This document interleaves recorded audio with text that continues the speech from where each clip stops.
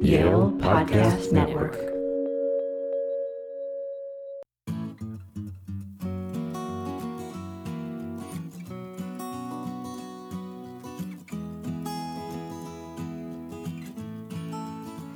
Hi, everyone. Welcome to On the Environment, the podcast from the Yale Center for Environmental Law and Policy. I'm Liz Bourguet. And I'm Alix Kashdan, and we're master's students at the Yale School of Forestry and Environmental Studies. The school recently hosted the Yale Environmental Dialogue Symposium, a multi-day workshop where thought leaders and environmental practitioners gathered to discuss the critical environmental and sustainability challenges we face in the 21st century. During the symposium, we sat down with Barry Hill, a visiting scholar at the Environmental Law Institute and an adjunct professor of law at Vermont Law School. He was also the director of the Office of Environmental Justice at EPA from 1998 to 2007. We spoke with him about the importance of a state constitutional right to a healthy environment.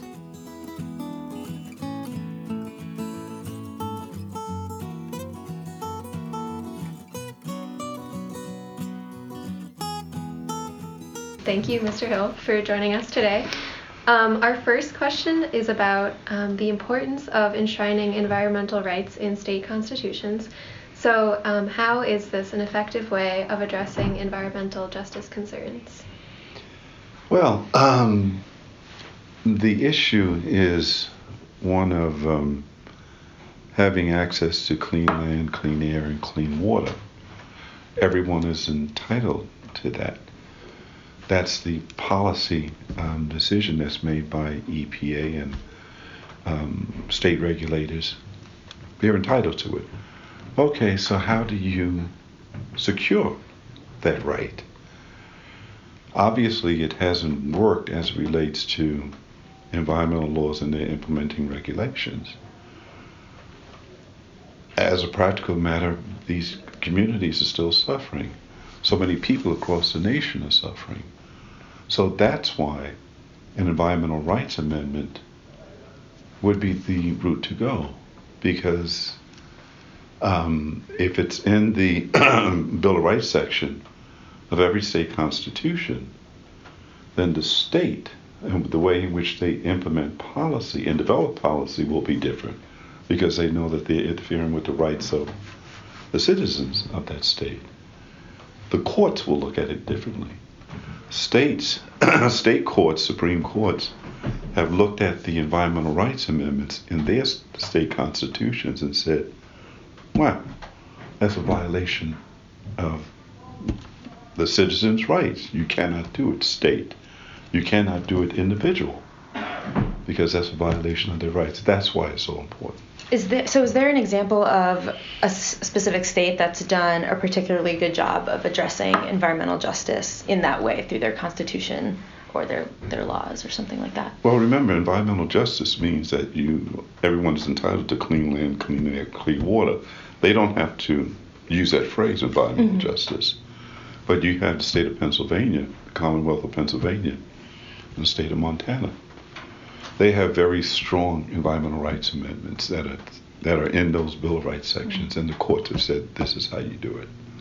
So other states, there are 5 or 6 states at this particular point that have these environmental rights amendments. But New Jersey is currently going through the process, and they modeled their constitution, their amendments to their constitution after the Commonwealth of Pennsylvania. And the Pennsylvania amendments has been in the book since 1971. The Supreme Court did not really begin to breathe life into those words until 2013, I believe. And so that's where this flood of activity is coming from. In 1972, Montana's amendment was codified. And I can't remember the date of the case, but it was in the 200s. And they have done some positive things with respect to protecting the rights of their people. And do you think this is something that we're going to be seeing in more states or even in the U.S. Constitution going forward? The U.S. Constitution may be a little bit difficult with the whole process. Let's start with the states. Sure. The states are laboratories, 50 laboratories of democracy. Even the Supreme Court has said that.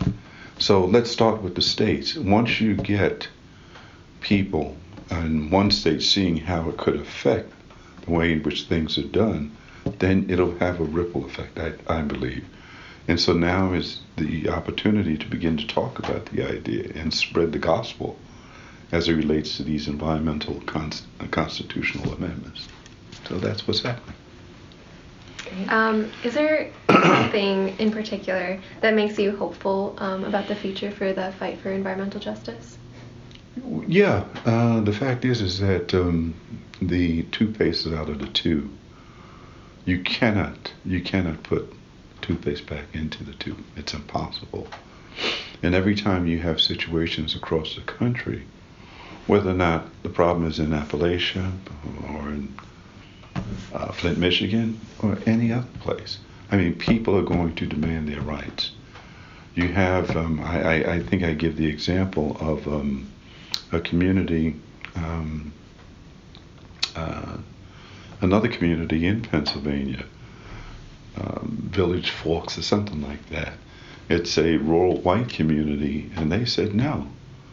Fracking is going to do this. It has been doing this to our water. And that's why I use the example of water. Because every animal, every human, every plant needs water to survive. And if you take that right away from people, they can't survive. And so that's why I use water as the example in every situation rather than clean air or clean land, so that people can understand it as a practical matter. They can see that their rights have been impacted. I also think that the case in federal district court in Oregon, the Juliana versus United States case, remember, they're not relying on traditional environmental laws. They're relying on the Fifth Amendment of the United States Constitution. The regime that has been built up over the last 100 years as it relates to environmental law and policy, I mean, it worked in many respects as it relates to using existing environmental laws and the implementing regulations, but it doesn't work in every situation. In order to get to a huge issue like climate change, you got to go beyond traditional environmental laws. Why? Because there is no federal climate change law. So use the Constitution. That's where they were very creative. And it eventually will, I think, get to the Supreme Court again. I've just wrote an article about it that was in the Environmental Forum on the kids' lawsuit and what's been happening and what the Trump administration is doing from a procedural point of view, trying to get the case dismissed. But each time they've gone to the Ninth Circuit Court of Appeals or to the Supreme Court, both courts have said no. No, now it's back in the Ninth Circuit. They filed, extraordinary requests for the Ninth Circuit Court of Appeals as well as the Supreme Court to dismiss the case. They want this case dismissed. Why? Even though there is no language in the U.S. Constitution, have you ever heard of a penumbra of rights?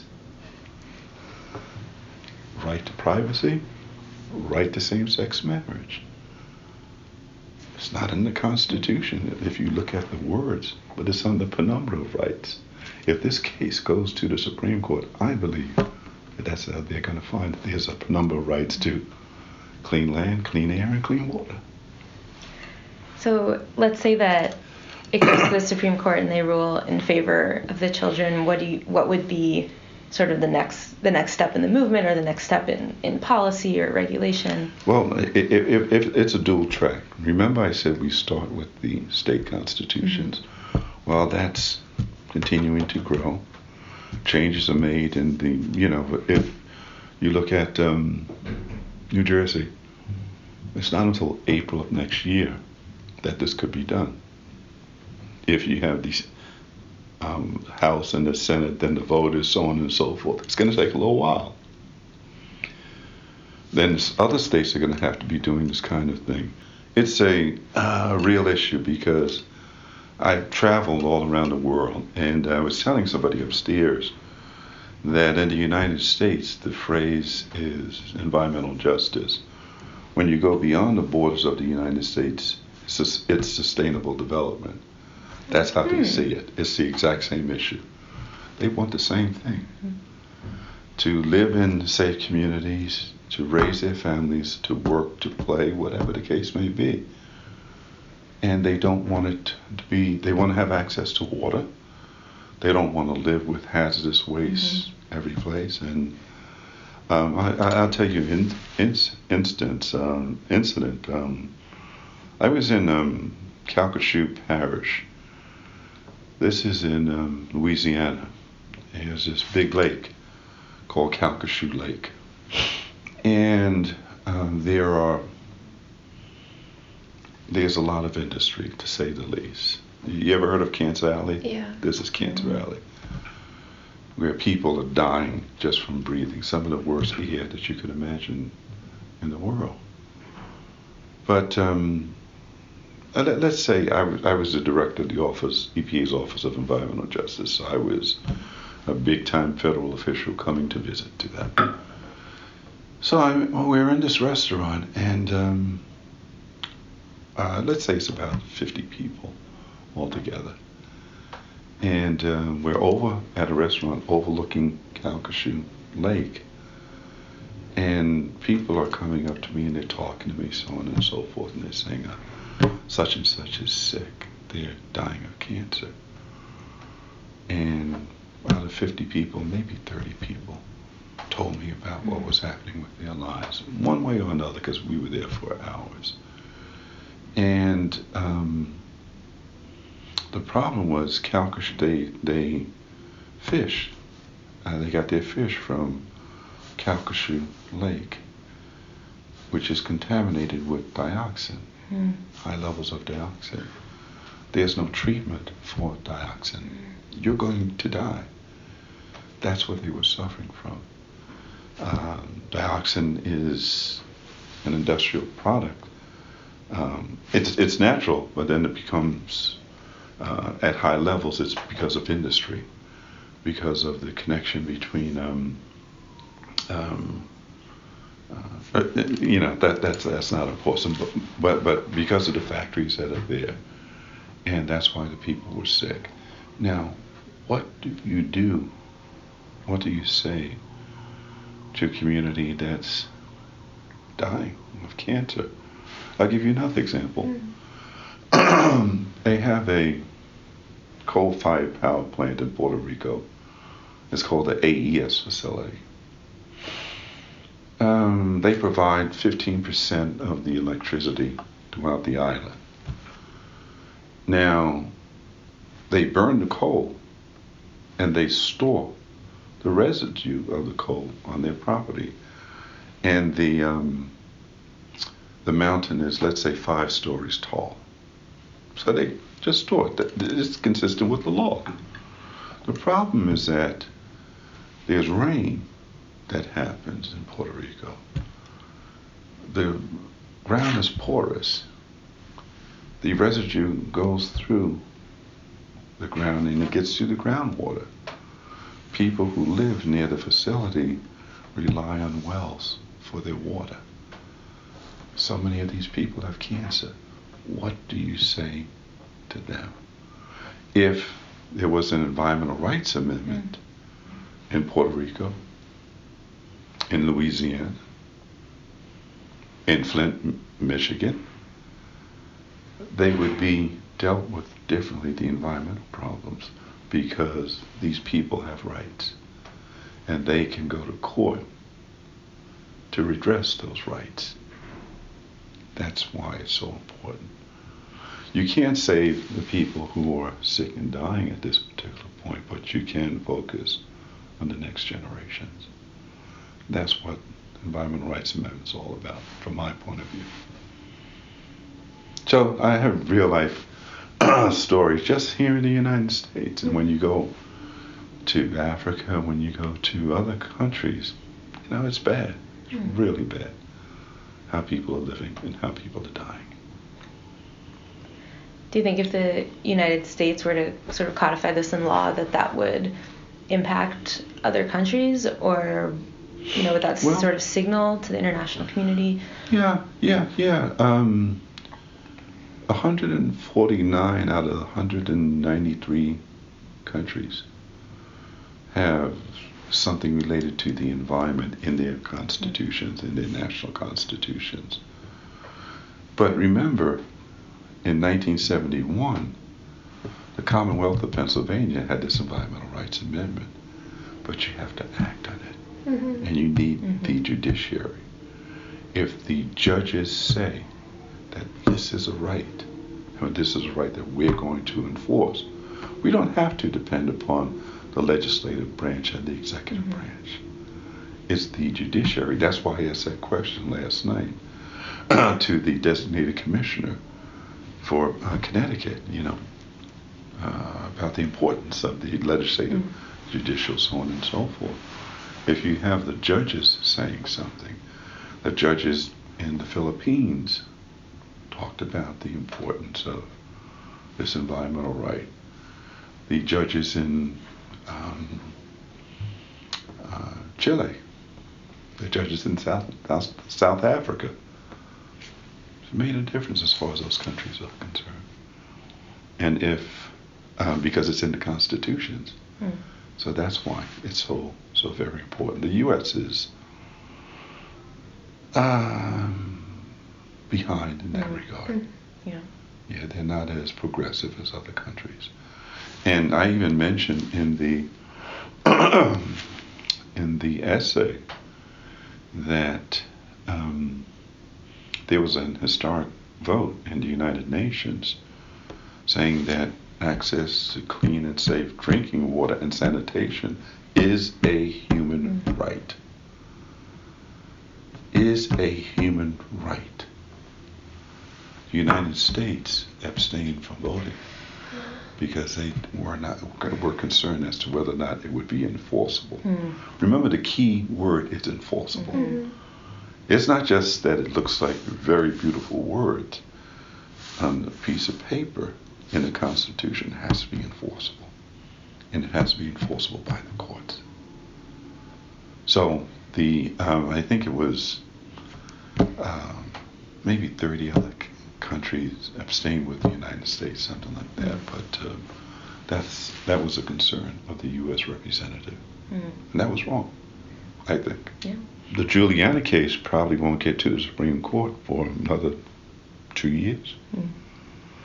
Once that's done, once you have states doing the same kind of thing, this dual track, that's when you're going to see so many other changes, because people will have inalienable rights because of their citizenship to have access to clean land, clean air, and clean water. Then you have to enforce it. Then people will say, I can go to court, I have standing, I can sue the state, I can sue the federal government, I can sue industry because they're violating my rights. I'm entitled to these rights. That's how it'll go. I think. I hope. I hope too. Yeah. I don't have a crystal ball. Right. And my crystal ball is cloudy. But I'm seeing a little bit of smoke being released. I'm seeing a little clearer. And I think it's going to happen. That's great. Yeah. That's a great message. Yeah. That's everything that we have for you. That's it? So that's it. Unless you want to talk more, but we said 10 minutes. There you go. Oh, wow. We don't want to take too much time. I'm sure No, there's it's fine. upstairs, It's fine. But, It's fine. Yeah. Did it make sense to you? Yeah. Absolutely. Okay. Yeah, it was great. I love, and the message of some optimism at the end was really great. Yeah. Thank you so much for taking the time to talk with us. That was really great, really interesting. Okay. So. My pleasure. It was nice meeting you. Nice to meet you too. Nice meeting you.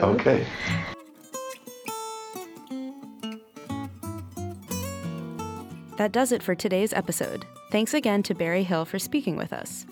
You can find out more about the Yale Center for Environmental Law and Policy at envirocenter.yale.edu. You can also follow us on Twitter at Yale Enviro.